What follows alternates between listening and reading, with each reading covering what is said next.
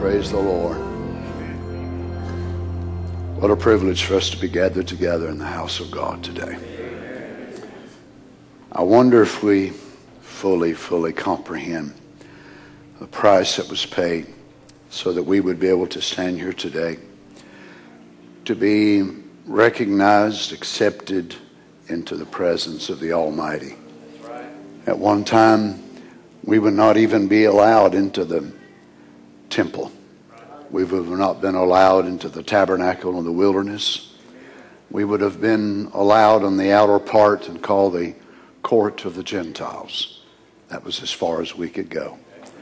But today, not only are we allowed in this building, but we're baptized by the Holy Ghost into the body of Christ.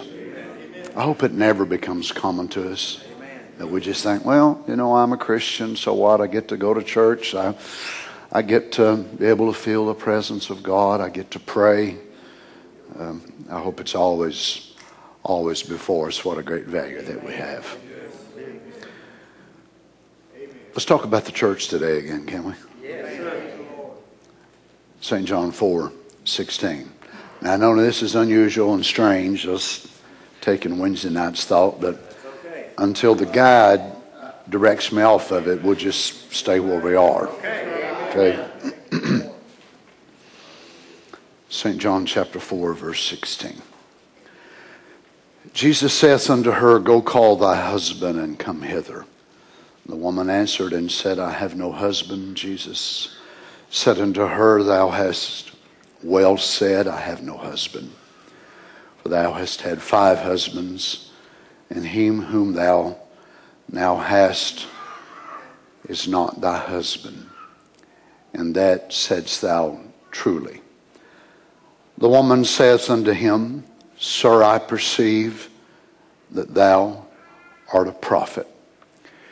According to what the Bible tells us, the law, which was called the Torah, the Hebrew word for law means Torah, the law was given at what Paul called the dispensation of angels, the disposition.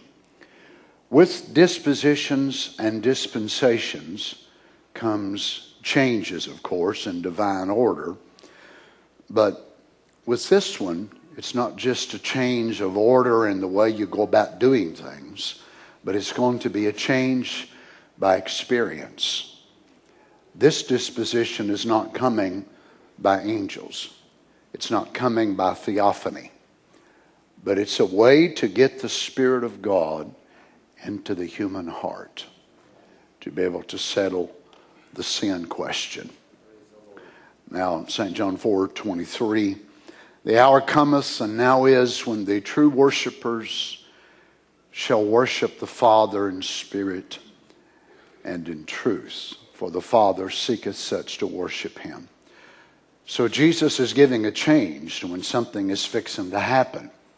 How are you going to get worshipers then into the Spirit? Do they just walk inside a place as it would have been in the temple of the Old Testament, or the tabernacle of the wilderness, or the Mount Gerizim, which he was familiar with, and they would walk into the outer court and they would sense something? Did chills come on their arms and they sensed something was going to happen? So the true worshipers then in this new dispensation, they've got to worship in spirit and in truth. How do they get in there? How do they get into spirit? Is spirit that he's talking about something that you feel, a tingling? Most people associate the anointing with something they feel. Is it always that? Is it something that you sense, something that you feel? Notice in verse 24, God is a spirit, and they that worship him must worship him in spirit and in truth. How many like to be remembered today as we pray? God bless you. Let's bow our heads. Heavenly Father, as we come before you today, we are truly grateful, Lord Jesus, that you have made a way for us, not only to be able to worship, but to be accepted in your sight. Father, all of us really, all of our lives, even when we were little kids, we wanted to be accepted. If there was people that we looked up to and admired, for them to be able to look at us and even speak to us, it did something to us.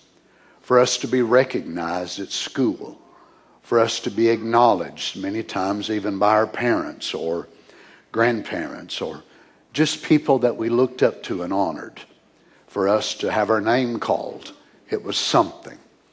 So now, Lord, for us to be recognized by you, what a privilege it is. For us to know that we are accepted in the beloved.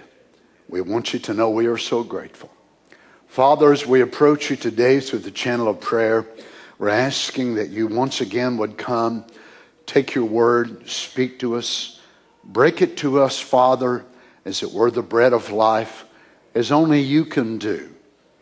Lord, I have in my hand today this prayer cloth for Sister Brenda Harmon, having this surgery, and even today in the hospital because of some complications before the surgery. We pray that you'd be mindful of the Lord. May the presence of God minister to her. Not only her, but every hand that was uplifted today signified a need, a desire, request. I pray that you'd grant it to us today, Father, in the name of the Lord Jesus. And the saints said, Amen. Amen. God bless you. You may be seated.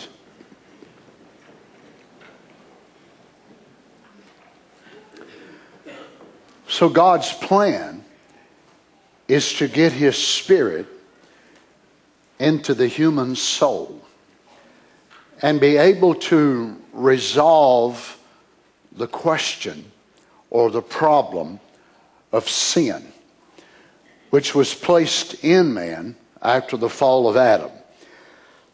But how do you ever get the Spirit of God, the life of the eternal, into human beings who are born with sin nature? And we know that Adam sinned without sin nature. But after the fall, then everyone, including his firstborn, had sin nature. And animals could come and provide a chemistry, a paint, which would be accepted in substitutionary way, but never go to the real problem. So they would lay their hands on the animal, and the priests would cut its throat, and it would twitch and quiver and jerk, and the worshiper would feel that should have been him or her. But the desire to sin was still there. It didn't take care of one thing. You see, the key to really understanding the sacrifice for sin is not just studying on the atonement, but actually understanding the Godhead. Many people approaching the atonement for sin feel like the greater comprehension of taking care of sin would be the lamb, the blood, the substitutionary life, understanding how God would take this one for that one, the redemption money, the colors of silver, purple, and trying to understand all the streams of redemption down through the Old Testament. But really, when you look at it, all of that is important. But it's more so the key to understanding it is understanding the person of the Godhead. Because seeing His nature and what He desires to bring to pass in our lives ties all the colors of the rainbow, all the materials in the tabernacle, all the elements in the temple, ties it all into the mystery of His person. And when we look at the mystery of redemption, and the greatest revelation of the Bible is not the size of the city. The greatest revelation of the Bible are not the 7 colors of the rainbow. Even the greatest revelation of the Bible is not the mystery of the creative blood of God. But the greatest revelation of the Bible is the revelation of Jesus Christ.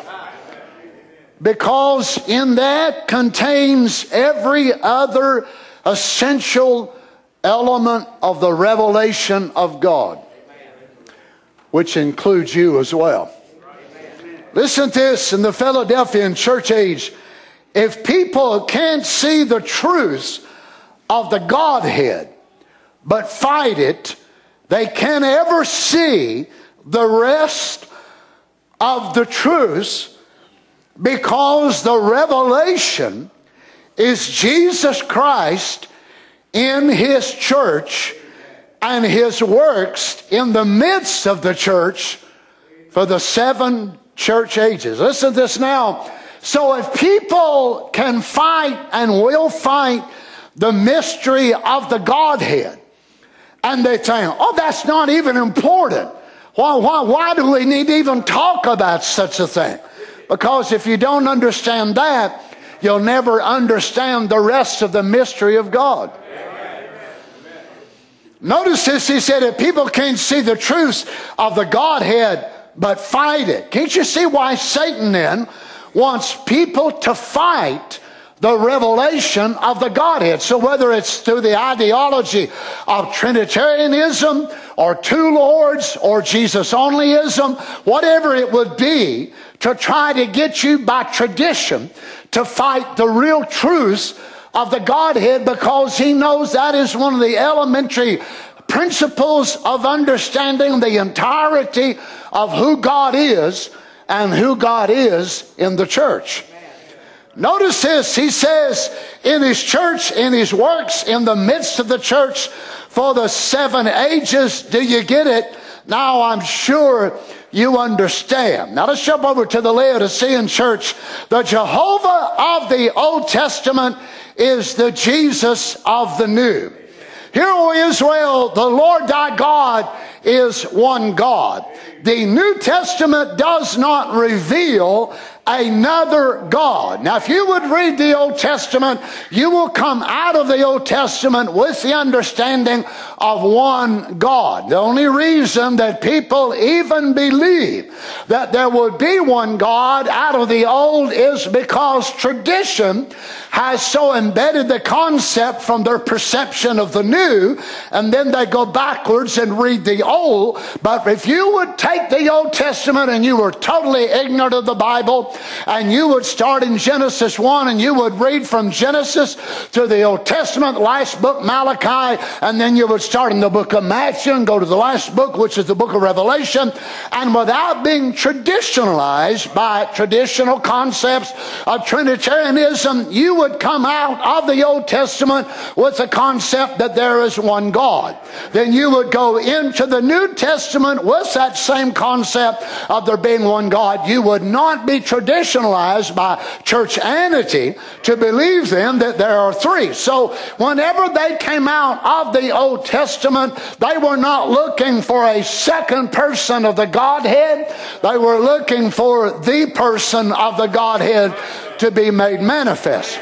But after the Nicene Council and after Arianism, which took away from the deity of our Lord, and then the Nicene Council of 325, and then they started formulating the new concept of the Godhead, which was to take away the name, the power, and the revelation of God in the body. Because if you can change people's view about God, it will change everything about their life. You see, Satan found this in the Garden of Eden first when he attacked the first human being.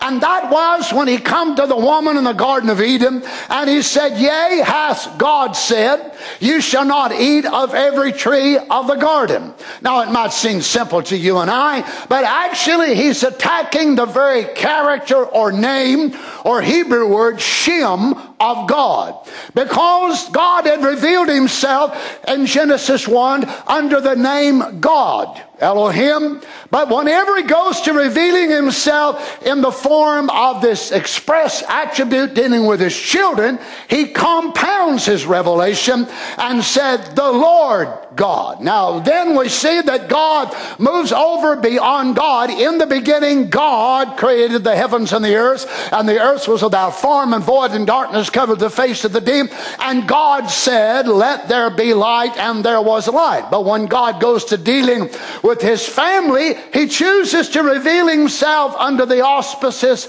of Lord God, which is Jehovah, with his family.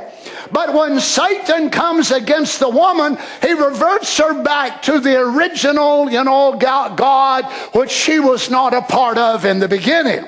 So he wants to separate her away from that loving Heavenly Father, which she has known, to this impersonal being called God, which was the God of Genesis 1. Now I said, so he did not say, yea, hath the Lord God said, but yea, hath God said. That impersonal being which has placed you down on the earth, which is really uncaring, which is trying to rob you of something. He's trying to keep something from you now. He's not a father. He doesn't really care. Why would he tell you not to dress this way and go here and go there and do this and that? He's trying to be mean to you. That same devil is still talking today.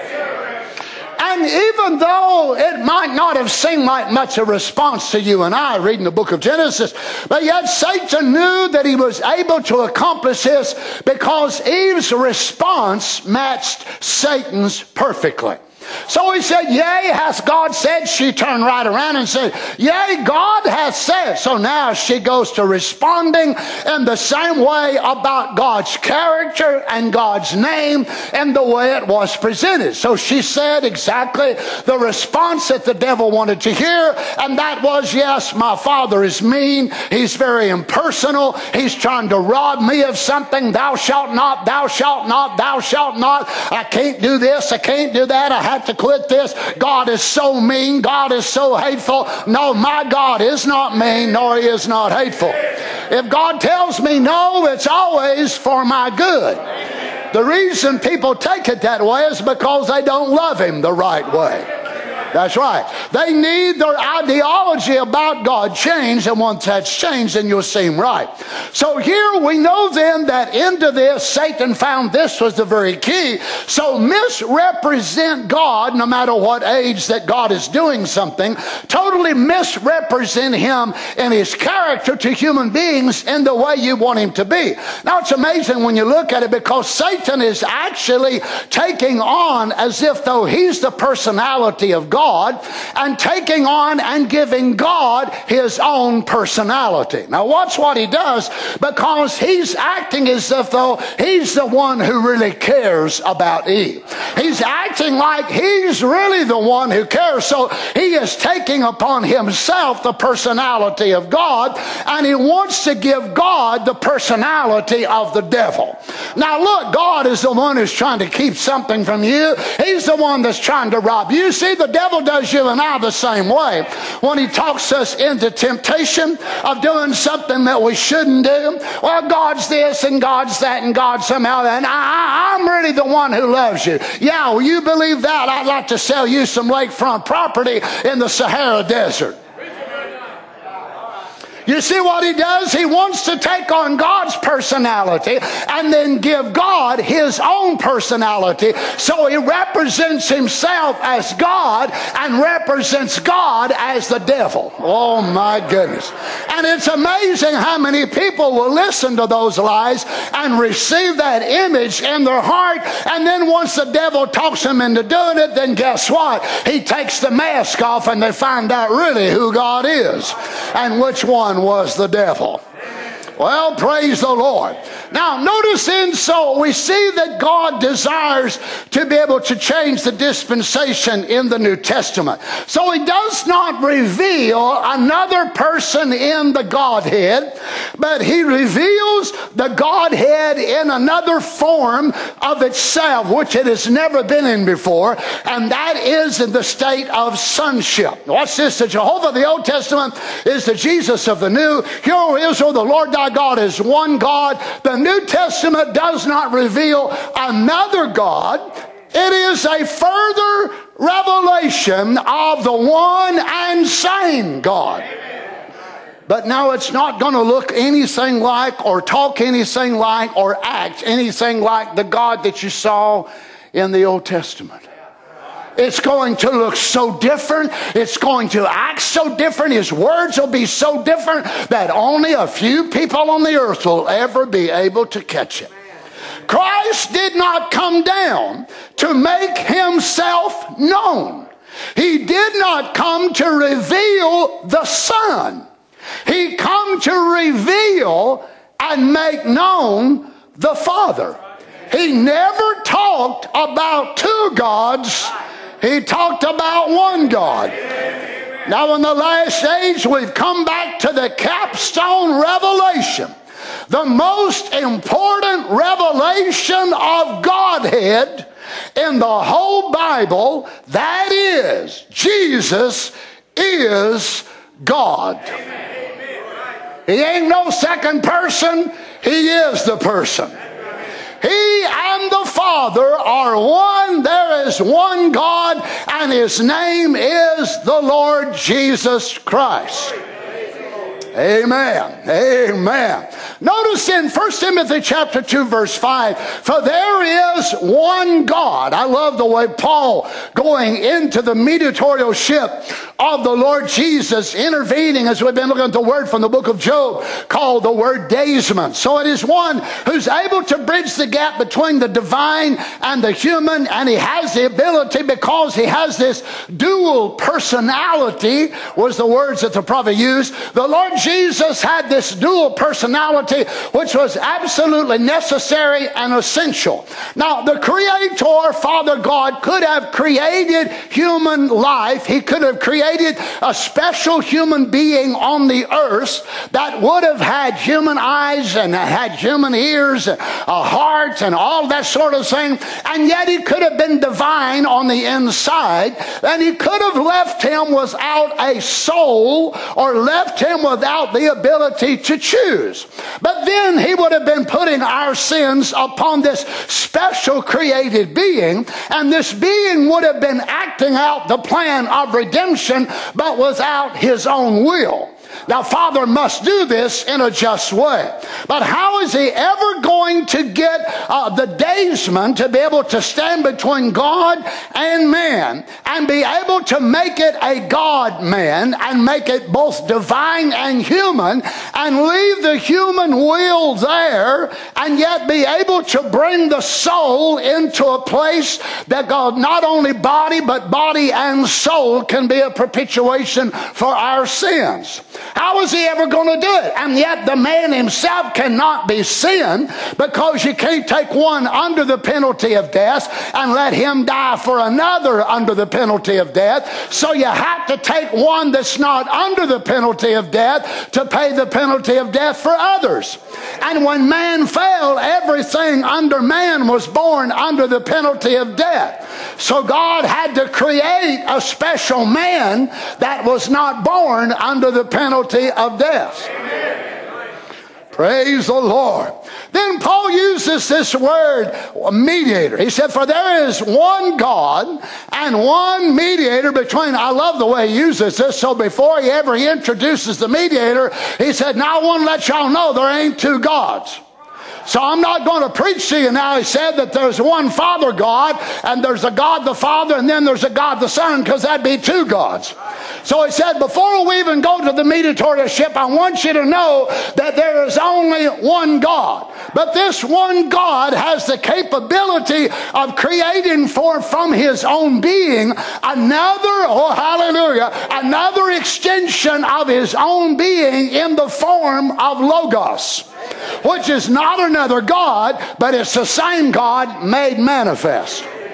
One mediator. So the word mediator means a middleman. It literally means, the Greek word there, it is a middle person, or one who is in the office to reconcile two parties together. So it is a middleman or a peacemaker. So God was offended by our sins and our crimes, and none of us could go to him, and it could not be an angel that came down to us, and the Word must become incarnate in a man. So Paul said there is one God and one mediator between God and man. Now I want you to notice how he identifies this mediator.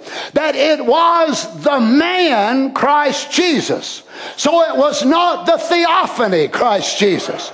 It was not the Logos Christ Jesus. It was not the Spirit Christ Jesus, but the man. Now, you know that whenever he writes this, that the Lord Jesus has already ascended up into heaven. Why is he still referring to him as a man?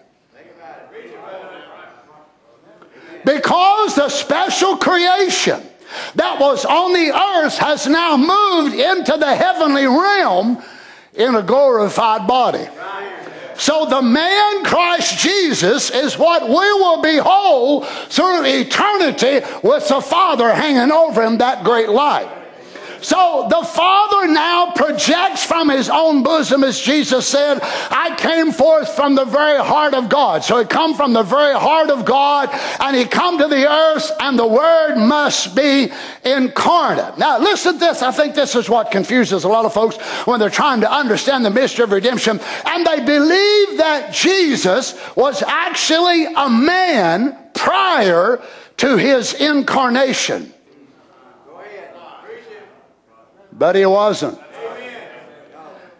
He was the Word. So don't get in your mind now that in heaven there was this man, boy, there was this young fella in his 30s or however old you think he was, and he was there in heaven, and all of a sudden he and the Father, they talk about it, and this man leaves heaven and comes down and becomes a baby. There's no scripture in the Bible that says any such thing. But the Bible does say the Word was made flesh. So the Son of God in the heavenlies was not a man, but it was the Word. Well, glory to God. If you'd have got that real right, somebody screamed hallelujah real good, because you'd have caught the understanding that's what you was when you left heaven. You see, the Word was not a man prior to his advent coming to the earth, but he was the Word. So what was you? Before you come to the earth, you were the Word, or a thought, or an attribute. Is that right? Now, John tells us, of course, in the beginning was the Word, and the Word was with God, and the Word was God, and the Word was made flesh. So the Word, what was it before it was made flesh? It was the person of the Word. And Philo, which was, of course, a Jewish historian to the time of Paul, said that the Word was the middle person which became a man. So it was not a man in heaven, and then it came down and became a baby and grew into a man. But God's Son that came out of heaven was His Word. And then that Son of God, the Logos, got inside a human body. Amen. If you look at your own journey, you're not too far from the same thing. Praise be to God. Notice this. The prophet said, then there's one mediator between God and man, and that's the man, Jesus Christ. He was the one who died to bring the relationship that was once lost between God and man back again. He is our provided sacrifice for our sickness, our salvation. He was wounded for our transgressions. With His stripes we were healed. Now, Jesus himself, when he was young, I quote this again so people will understand. Amen. Jesus was, Y'all okay with this? Jesus was an ordinary man. Now, if you would have looked at him, there would have not been great beams of light that would have come from him and it would have put your eyes out. No, that's the glorified Christ in Revelation 1. That was the man Christ Jesus that entered into the glorified state. But this man right here would have been a natural looking man. He would have ate food. He would have drunk water. He would have grown with a headache, as we know. He would have been like any ordinary looking man. But inside of his body was creative blood. His heart would have pumped. If you'd have had a stethoscope in that day and put on Jesus' heart, it would have sounded like any other human's heart. If they would have been able to check his blood pressure, Jesus would have had blood pressure like any other human. Praise the Lord. He would have had hunger pains. His belly would have growled when he got hungry. You imagine Jesus with a growling belly? Well, he had one. He would have been a human like all the rest of us if he would have worked and got hot in that Palestinian sun. Sweat would have run down his face, and Jesus would have reached up and took a handkerchief or whatever they used and wiped the sweat out of his face. Praise God. He was an ordinary man that walked out here on the street like you meet daily. He was born a peasant, wrapped in swaddling clothes, laid in a manger. Why? It must be. The mediator must be a God-man, and it must be the man, Christ Jesus. Notice, so he must have something to offer that will be capable of spreading the gap between the divine and the human. And he must be able to be made sin, yet separate the sin which he will become from the blood which will be offered as the atonement. He cannot say anything wrong, do anything wrong, and yet he must become all wrong and still be separate from the wrong, or he cannot offer himself. Praise be to God. The justice of God must be met and must be satisfied in the Goel, the kinsman redeemer. So on the behalf of men, he must undertake their sin, their perpetuation. On the behalf of the Father, he must partake, oh hallelujah, of the divine and be able to be the communication channel by which the divine life, Zoe, will be able to be given back to human beings. How in the world is he ever going to do all this together? Only God could devise such a program. He must make peace between God and man. Notice Paul goes on to say in verse 6, he said, who gave himself a ransom for all, which is given, what is given in exchange for another as the price of redemption. Oh my. Who gave himself as a ransom for all to be testified in due time. Look in Hebrews 9:14. How much more shall the blood of Christ, who through the eternal Spirit offered himself. Now I hope you understand the way we're going to go this morning.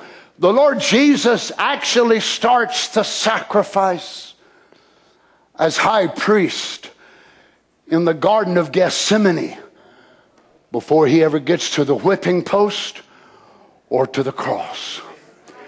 As a matter of fact, the prophet tells us he died more of a death in the Garden of Gethsemane than he did at Calvary. He must enter in to the mysterious part of his life, and that is become sin and yet not touch it.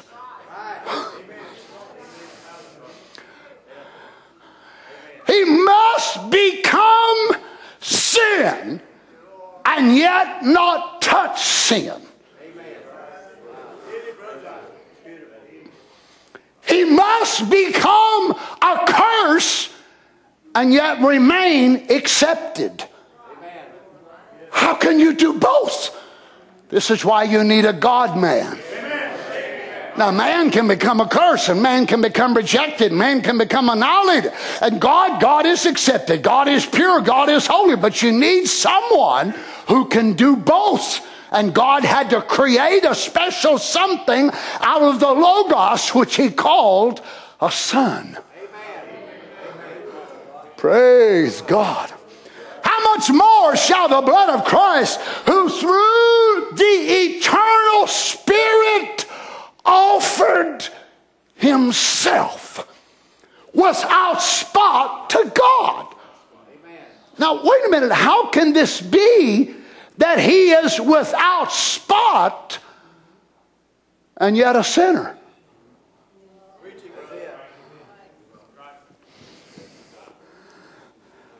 But remember, he bore our sins in his flesh. The scripture says nothing about it in his blood. He starts the sacrifice in the Garden of Gethsemane with what? His will.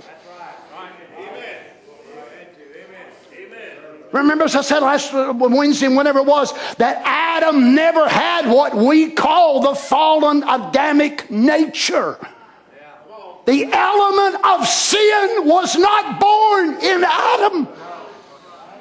How was Adam so judged by God? Because he willingly took her place. And he said, if she's got to go to hell, I'll go to hell with her. So where was the judgment of God placed upon Adam? In his will, his choice. This is why God cannot make just a lamb without a soul. Every other lamb didn't have a soul. This one must have a soul. And this one must choose. I choose to die for my bride. And in that choice, God said, because you chose that, I damn you.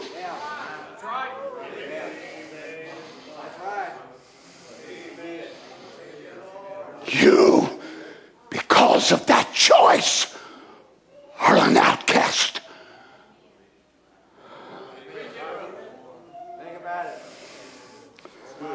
Glory be to God. So he offers himself through the eternal Spirit. Now we know the anointing left him in the Garden of Gethsemane. So part of the sacrificial work must start in the garden. What did it start with, Brother Mark? I will, Father, if it be your will, let this cup pass from me. Please, Father, let it go. Let it go, Father, if it be your will. Nevertheless, not my will. Right there. Right there. The second Adam chooses you.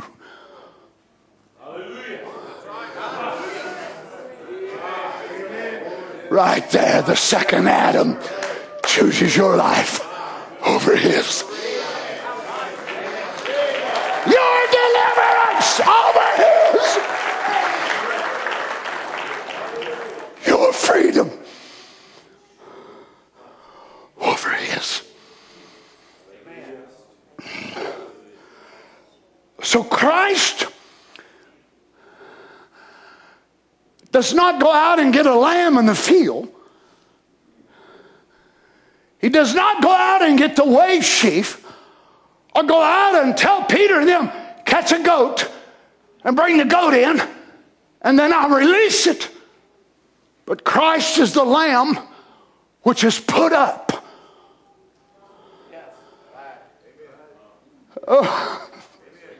Oh God. And then in the garden, the transition begins from sheep to goat.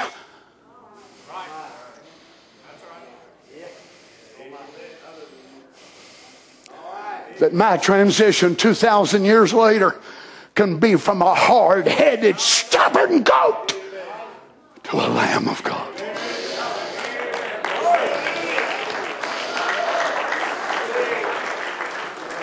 I wasn't goat by seed, goat by nature. I always was sheep by seed, but I definitely was a hard-headed goat by nature. Come on, the rest of you might as well say amen too. You're just as hard-headed, if not worse than I was. But in union by the divine and the human, both soul and body, oh children, can't you see? It cannot just be the body of this lamb. It must be the body and the soul. Man's problem was not just his body.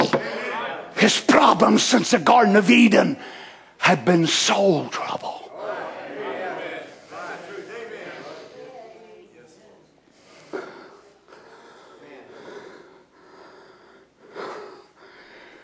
Hebrews 9:15, and for this cause he is the mediator of the New Testament, that by means of death, for the redemption of the transgressions that were under the first testament, they which are called might receive the promise of eternal inheritance.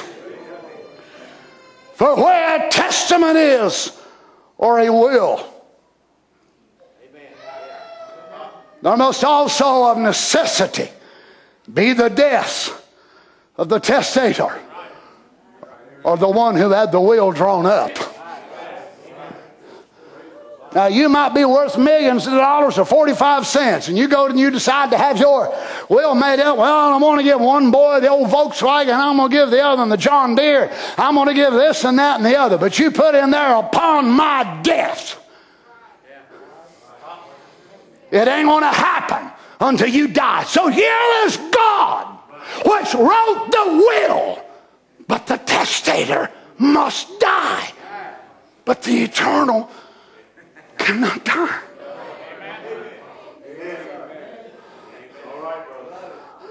But he cannot create a special testator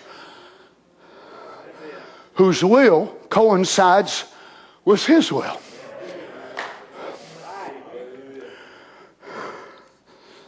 What's this in the position of a believer? The prophet said Eve actually thought she was right, but Satan deceived her. But he didn't deceive Adam. He knew it was wrong because of the love for his wife. He represented himself as sin and was condemned by the same and cast out of the Garden of Eden. And Christ was represented himself with the church full of sin and was condemned, and his soul went to hell.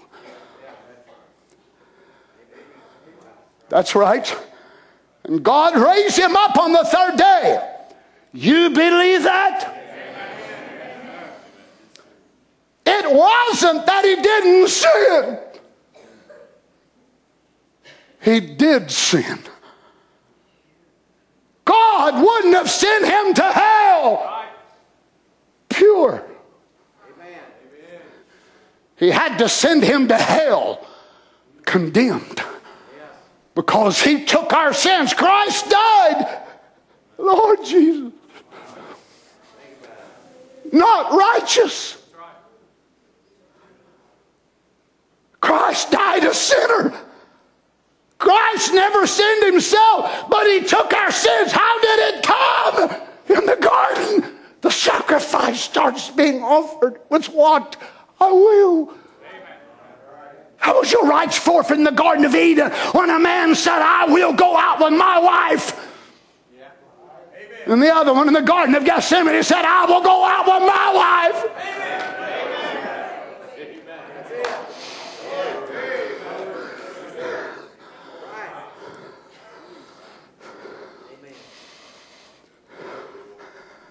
Christ died a sinner. Christ never sinned himself, but he took our sins on him. Notice this, he says, any scripture theologian teacher would know the scapegoat of the Old Testament and so forth. He was both. Now you know from there was two goats. They'd take one goat and kill it, and the other one, they'd transfer the sins on it and put it outside. Brother Branham says the Lord Jesus typed Both of those.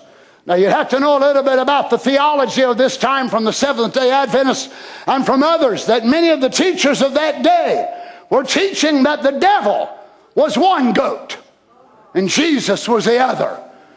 This is why this needs to be straightened out. Praise God. You see, if he can keep you, if he can switch one position by misinterpreted theology, it'll see you from going how low, seeing and perceiving how low he went in order to bring you back up to reconciliation. So what will the devil do? He will actually step into that position of the Lord Jesus. Now, oh no, that wasn't Jesus, that was me. Jesus said, out of my place, devil. Out of my place, devil. I'm going to anoint my prophet. He's going to preach it like it's never been preached before.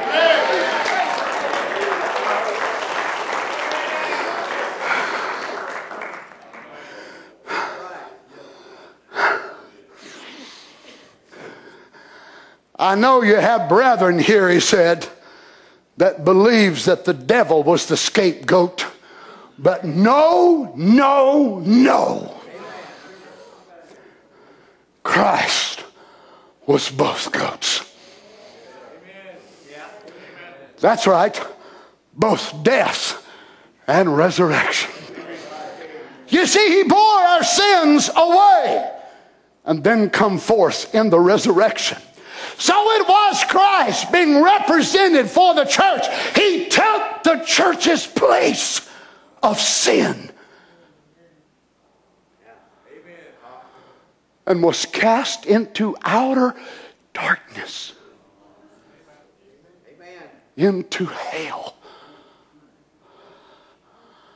and rose again on the third day.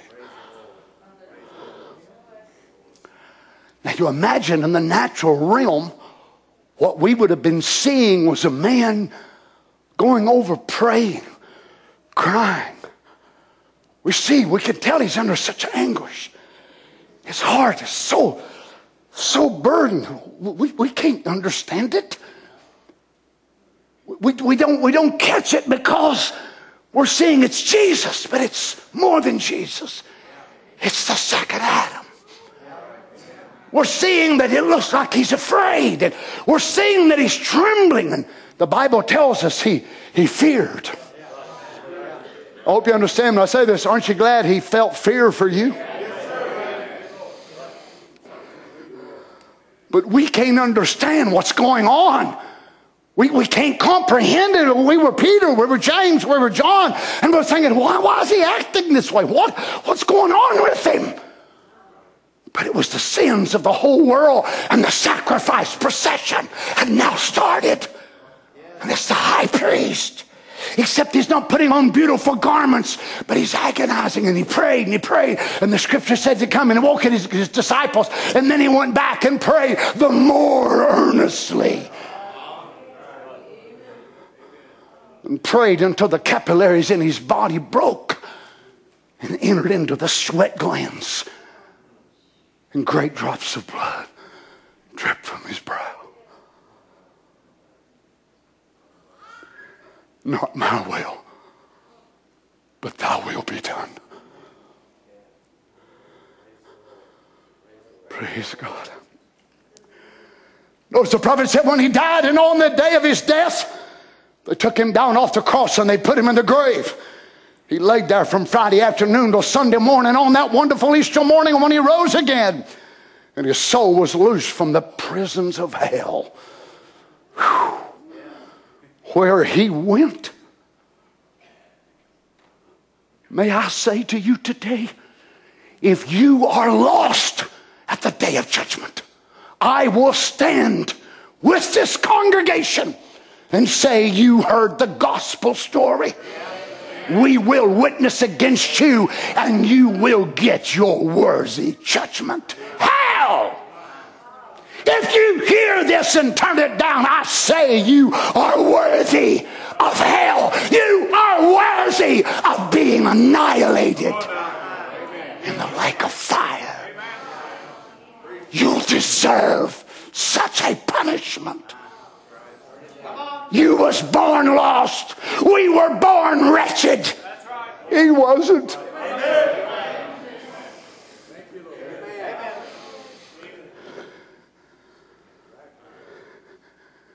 He went as a sinner for you and I, bearing our sins, to give us a perfect assurance. No reason to doubt anymore, to give it a perfect assurance, because he did that. His soul was cast into hell because he was a castaway.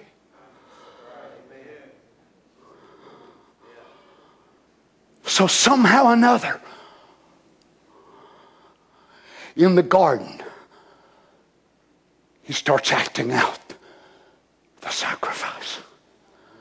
The submission of the will of the second Adam. Now the transitionary time comes to where the anointing leaves him in the Garden of Gethsemane. Maybe on his way out, after he heals Malchus' servant and sticks his ear back on the side of his head. And when he walks outside the garden, he feels it as it leaves him. From that point on, things started downhill.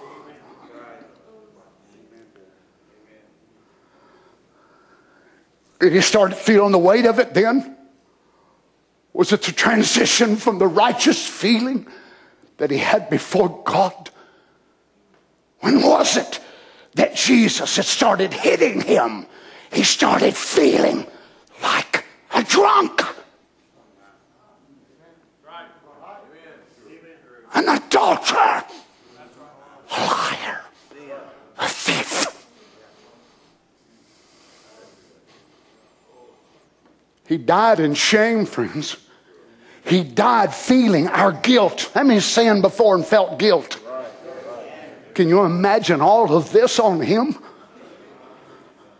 Feeling the guilt of killing babies, feeling the guilt of poisoning people, feeling the guilt of being a murderer, a thief, a liar, a robber.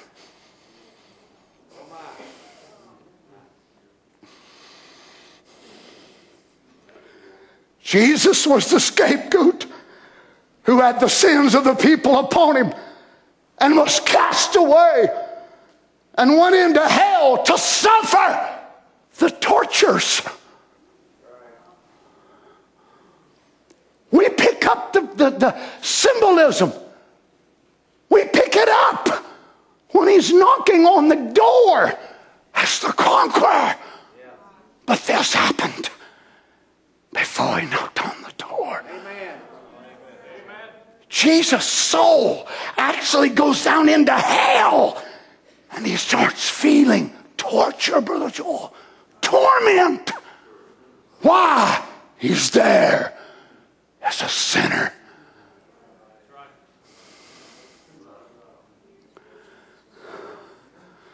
But there's one good thing about it. God didn't say how long you had to feel that way.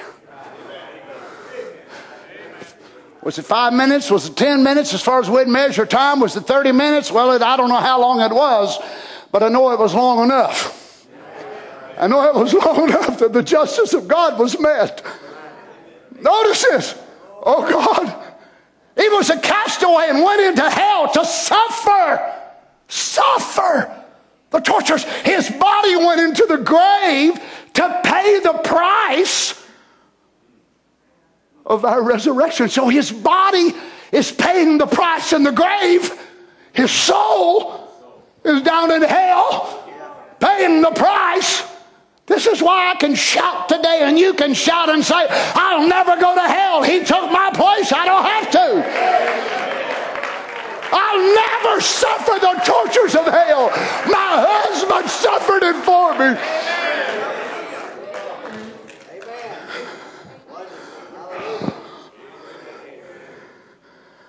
Then on that Easter morning when he come back up from the grave where the pains of death and hell could not hold him, he rose up again on Easter morning. Not only did he rise, but so come Job, Jacob, Abraham and Isaac. Notice again, he said, he was a man. Lord, children, when he called for mercy at the cross, don't you understand? Jesus is dying like the most horrible sinner that ever lived. He's not dying with angels coming. Oh, I see loved ones coming. Oh, how many of our saints have I stood there and said, I see so-and-so. There's mama, there's daddy. Jesus didn't die that way. It was demons. It was hell. He was begging for mercy as a lost man would beg for mercy. My God, why have you forsaken me?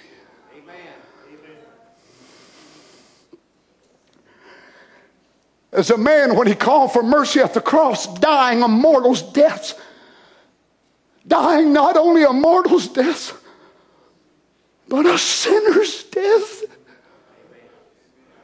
Can't you see why he had to be a God man? God can't die. The eternal cannot die. And before the sonship could die, the eternal had to leave the body.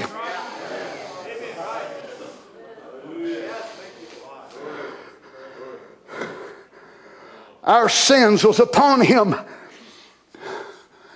and he went to hell for us. Praise God. He had a package to be delivered down in hell. My name was on it, your name was on it, your name was on it. Our sins was laid upon him somewhere beginning in the garden or outside of the garden. I don't know exactly where at, but I know he carried, according to what the prophet said, he carried my sins to Calvary, from Calvary down to hell, and unloaded them at the gate of the one who caused it all in the first place. Hallelujah. Once he unloaded his load, hallelujah, then my brother, sister, he could change his garment and knock on hell's door and say, I brought you something, now I want something. I brought you Donnie's sin. I brought you Joel's sin. I brought you my daughter's sin. Now I want the keys.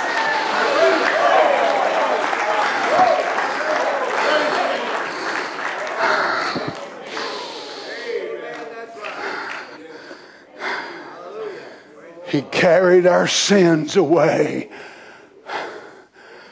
as a scapegoat. When he was hanging there at the cross, he was crying for mercy. And he died like a man, but on Easter morning, he broke the seals of the tomb and rose again. He proved he was God.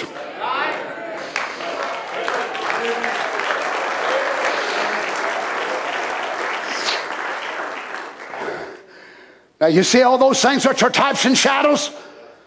So the scapegoat that was put away in the wilderness, in an isolated place, separated from his fellow citizens, bearing the sins of the people upon his head, was a type of Christ being separated from God and out of his presence, and bore our sins to hell.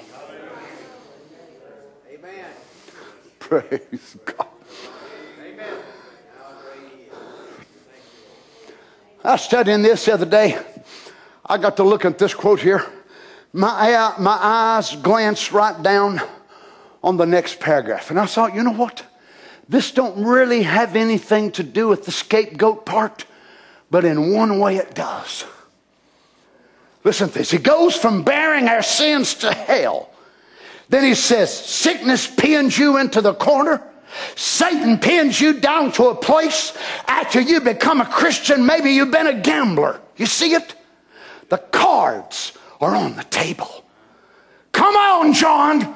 We know it's in you. Satan is there to tempt you. But God in every time will make a way of escape if you'll just accept it. Maybe you've been a drunkard and a glass is under your nose. Now come on, John. Now if you want to heed to that voice, you'll go right straight out to your wallow again. But God is always there. Turn your mind towards heaven and look towards Calvary and say, blessed Holy Spirit, come to me. I'm in need. Watch what takes place. God will make a way of escape every time.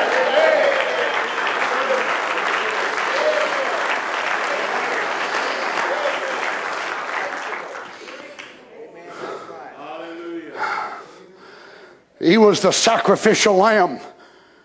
He was the scapegoat. He was all. And in him I'm complete. He bore my sins. He took my place at Calvary. He took my place under God's wrath. He took my place under God's punishment. He took my place in hell. And for me to take his place in heaven, to become a son of God, I now accept that basis right now. Oh, you say ain't good enough. I ain't good enough either. It ain't how good I am. It's how good he was. Well, I'll never deserve it. It ain't you deserving it. It ain't me deserving it. It's me being able to believe what he done.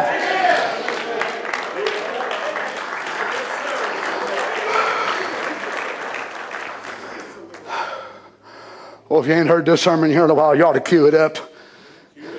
Living, dying, buried, rising, coming. Living, he loved me. Dying, he saved me. Buried, he carried my sins far away. Rising, he justified freely forever. Someday is coming, oh glorious day. And Brother Branham gets a mite Pentecostal, so I'll warn you before you turn it on. In the scriptures in the Old Testament, it's a sin offering when they got 2 goats. These goats, Jesus represented both of them, or they represented him rather. And the one goat was killed and the other was the sins of the nation. Can you imagine our Lord not just stooping to become a man, to become a goat, a serpent on the pole? Is he determined to save you or what? One goat was killed, the other, the sins of the nations is placed on the goat, had to go out in the wilderness. Can't you see why they had to act like animals and treat him the way he did? He was in the wilderness of humanity, out there alone amongst the beasts. Look, friends, this is where you are. The Laodicean beasts are raising up among us. Look at people that turn their back on this message. Look how full of hatred they become. Look how murderous and venomous they become. They're the beast of Laodicea. Oh, but one day Father will say, I've had enough. I don't want my sweetheart living down there no more. Come on up, darling. Amen. Jesus had to be that goat. I want you to notice, he said. He was a lamb. He was a sheep. But he was made goat for you and I, that we, being goat, might become sheep. So if you're still stubborn and hard-headed today, goat head,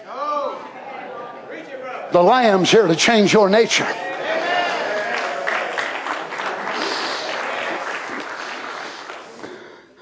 Can I have a little bit more time? Notice Isaiah 53:12. Therefore will I divide him a portion with the great, and he shall divide the spoil with the strong, because he hath poured out his soul unto death. He was numbered, manna, to count, reckon, assign, appoint, ordain. He was numbered with the transgressors, and he bare the sin of many and made intercession for the transgressors. You say, Brother Donnie, how can you preach this and believe he was God? He was the God man. He couldn't be the God and do this. He couldn't be the man and do this. But he was the perfect God man. Notice the prophet said, I believe him to be the God Emmanuel that came down from glory and formed himself in a body of flesh called the Son of God. Walked on the earth among men. He lived like a man. Right. Amen. But he made himself a little lower than the angels, and Lord, take death upon himself that he might die the death of a sinner. Amen. Amen. So when you die your death, that all of a sudden your eyes will lose the grip of mortality. And you'll be able to see your husband, your wife, your mama, your daddy being loosed from the other side. But that ain't what he saw. You imagine Jesus with the myriads of demons that he had haunted. You see, the four Gospels can only give us a picture visibly of what they saw. But I wonder what was going on, Brother Wayne, that they did not see. I wonder the demons of sickness. The demons of adultery. The demons that he come against him that day. And as he kept nearing death and getting closer. And they got closer and closer. And Jesus as a man getting scared as he would see them demons. You imagine the torment he went through on the cross as them demons out of hell were spooky. Ooh, ooh, ooh. Jesus as a man. Now maybe you ain't never seen a devil before. Some of you think you want to. Take my word for it. You don't.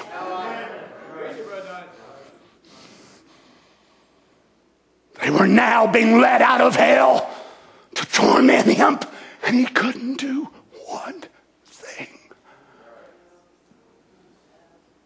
If you read very many stories, you know that people can get so drunk and they can get so high and so far out on drugs, they start seeing demons and images. You know why? Drugs, alcohol is delving into the realm of demonology. It's not just substances, it's demons. Oh, these myriads of demons that Jesus had cast out. Now the anointing is not there. The power is not there. And them coming before his face, his eyes, he can hardly see. But there they are. He can't swat at them. He can't use his power because his power is gone.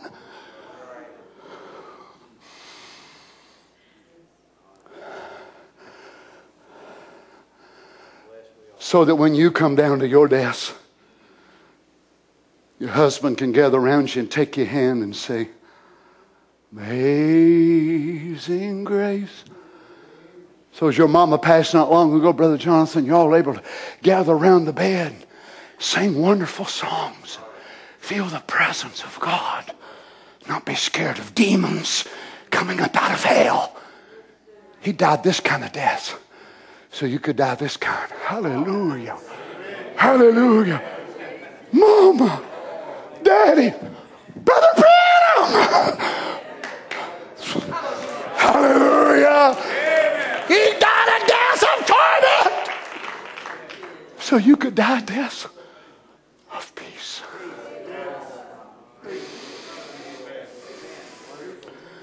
Let me find a place to close. Notice this and hear you hymn. Let's skip down maybe about the middle of the first paragraph there. God come down and took the death of a man upon himself and died the death of a sinner man. Is there anybody here that wants to die a sinner? Is there anybody in this place today, or on this side of my voice, wherever you are around the world, that wants to die the death of a sinner, man or woman?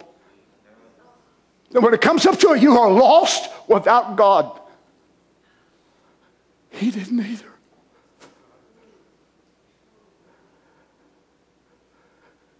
I hope you can understand. He was more lost than you'll ever be. If you die lost, it'll be only your sins. This is why he went lower than we could ever go. The prophet said, I asked a chemist one time, and let me close. I asked a chemist one time about the death of Jesus. And he said, this doctor told me, he said, Branham, he did not die because of the spear. He did not die because of the nails in his hands. He said he died because of grief. He said in order for the blood and the water to separate, he said he died a death. There is no human being, he said, could die the death that he died. We could not stoop to that place. It wasn't just the pain. It wasn't just the sins. But it was grief. Grief. Let's stand. Let's stand. Let's read this in the adoption.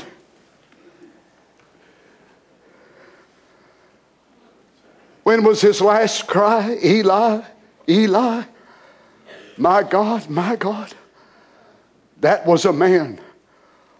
Why hast thou forsaken me? In the Garden of Gethsemane, the anointing left him, you know. He had to die as a sinner. He died a sinner, you know that. Not his sins, but mine and yours. That's where that love come in. He took mine. Oh, hallelujah. He took mine. Praise God. Church, choosing law for grace. Is there a sinner in here that don't know nothing about this, what I'm talking about? But yet you believe it to be the truth. That Jesus Christ is God's Son. That the wrath of God was poured out upon him. And he died at Calvary, the death of a sinner, to take your place. He died your death at Calvary. And only in him can you be saved. If you've never done it yet, I invite you to this altar. Come here now and be reconciled to God through Christ. Forsaking all, he gave up his sonship between him and the Father to be made sin for us. You know that? He knowed no sin, became sin for us. Our sins was placed upon him. He gave up the sonship to become sin, and now he can make sinners sons. Amen. That's the good part. Take sinners and make sons. He give up his sonship to become sin, and he takes sinners and makes sons out of them. Amen. What a privilege. Yes, sir. Praise God. Don't you love him? Can I read just one more? He went to Calvary and died out of the presence of God and suffered and was cast into hell because he was made sin. Made our sins upon him, and there being our burden bearer. So notice, our sins was on him before he got to Calvary. So the prophet goes on to say, then he took our sins to Calvary. And from Calvary to hell.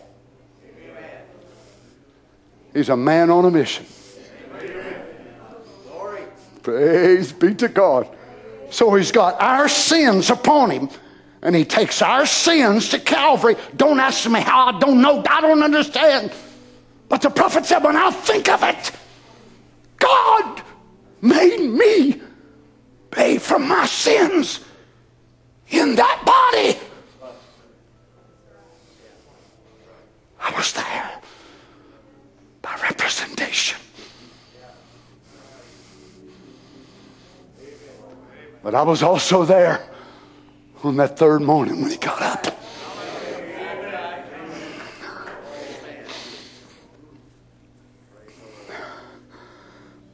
Praise be to God. Let's bow our heads together. Oh, Jesus. If there's anybody here today that don't know him this way, friends, his presence is here. Maybe you've just had an an intellectual faith walk, and you realize there's more to God than what you've had. Let God help you. Maybe you're here today and you're sick. We don't want to leave you out of the picture. He suffered stripes on his body before he went to Calvary so you could be healed. Let's just face the facts. Whatever we have need of from this point in our journey on, he's more than able. Amen. You need peace, you need deliverance, you need power, peace of mind, whatever you need in your life. The Lord Jesus saved you. He give you a whole book full of checks. And he's got his name down at the bottom of it. All he's wanting you to do is sign your name and fill it out. Amen. Healing, a good MRI report, a good CT scan report. Deliverance from my family, deliverance from my son. Have you got faith to fill it out? If you can, God can anoint your faith to pick up that pen. God can make good whatever you can believe for. Amen. Praise God. Lord Jesus, this makes us stagger under the impact of such things. Lord, I've been looking at it now for several weeks, and God, it's just overwhelming to me. I have to kind of break away and study on something else. I just get so under the influence, or I can't hardly take it, of what you've done for us. Thank you. Thank you seems so feeble, I know, but it's the best that we know how to say till we get another language. To be able to say it, Lord Jesus, we love you so much. Thank you, Father. I'll never have to go to hell. I'll never have to die the death of a sinner. You died my death for me. You went to hell in my place so I could share in your kingdom. If most of us would have been standing there that day and we would have heard that thief, we would have probably not even thought he was forgiven. He never did say, I'm sorry, I repent, please forgive me. Maybe it's as far as he knew. But he said, Lord, when you come into your kingdom, remember me. He never said, I'm sorry. He never had time to be baptized. He never used the word repent. I find it so amazing, Lord, that we in all of our knowledge and all of our words, and this man apparently ignorant and didn't even use the words that we would use, but you read his heart. Amen. Praise God. Amen. But that prayer was so much that you said, today you'll be with me in paradise. The last person's sins laid on you. Blessed be the name of the Lord. Your pain must have been so excruciating. We know that the artist's rendering is with you with a cloth around you. But the prophet tells us you hung there naked. You were ashamed. You were ridiculed by men. You were cursed by God. Angels turned their backs. Demons taunting you. Your disciples forsook you. And the eternal turned as it was from you. You were made a curse. Praise God. Your throne, two bloody timbers nailed together. Your diadem given to you by Romans in mockery. Your crown, thorns placed upon your head. But we look back at that and say, what a victory. And we can say right here today, Lord Jesus, in 2019, we are the proof that Calvary was a success. Praise God. 1 For many of us were the wretchedest sinners. We were lost as lost could be. Praise be to God. But here we stand today, saved by the grace of God. Not only saved, but sealed with the Holy Ghost. Thank you, Lord Jesus. We worship you, Father. We worship you, Lord. Can we just worship him just a little bit together, saints, before we go? Don't it make you love him? Don't it make you just appreciate what he's done? There was no crown for him of silver or of gold. There was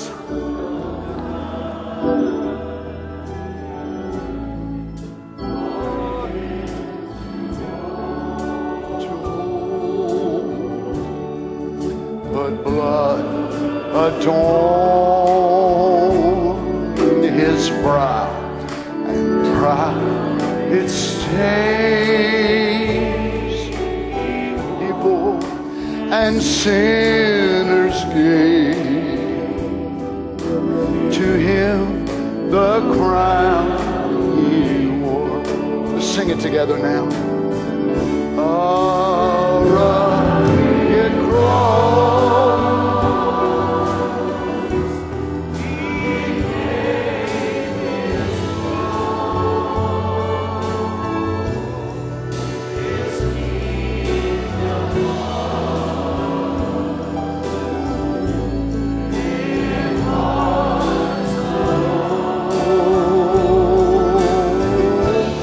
He wrote his love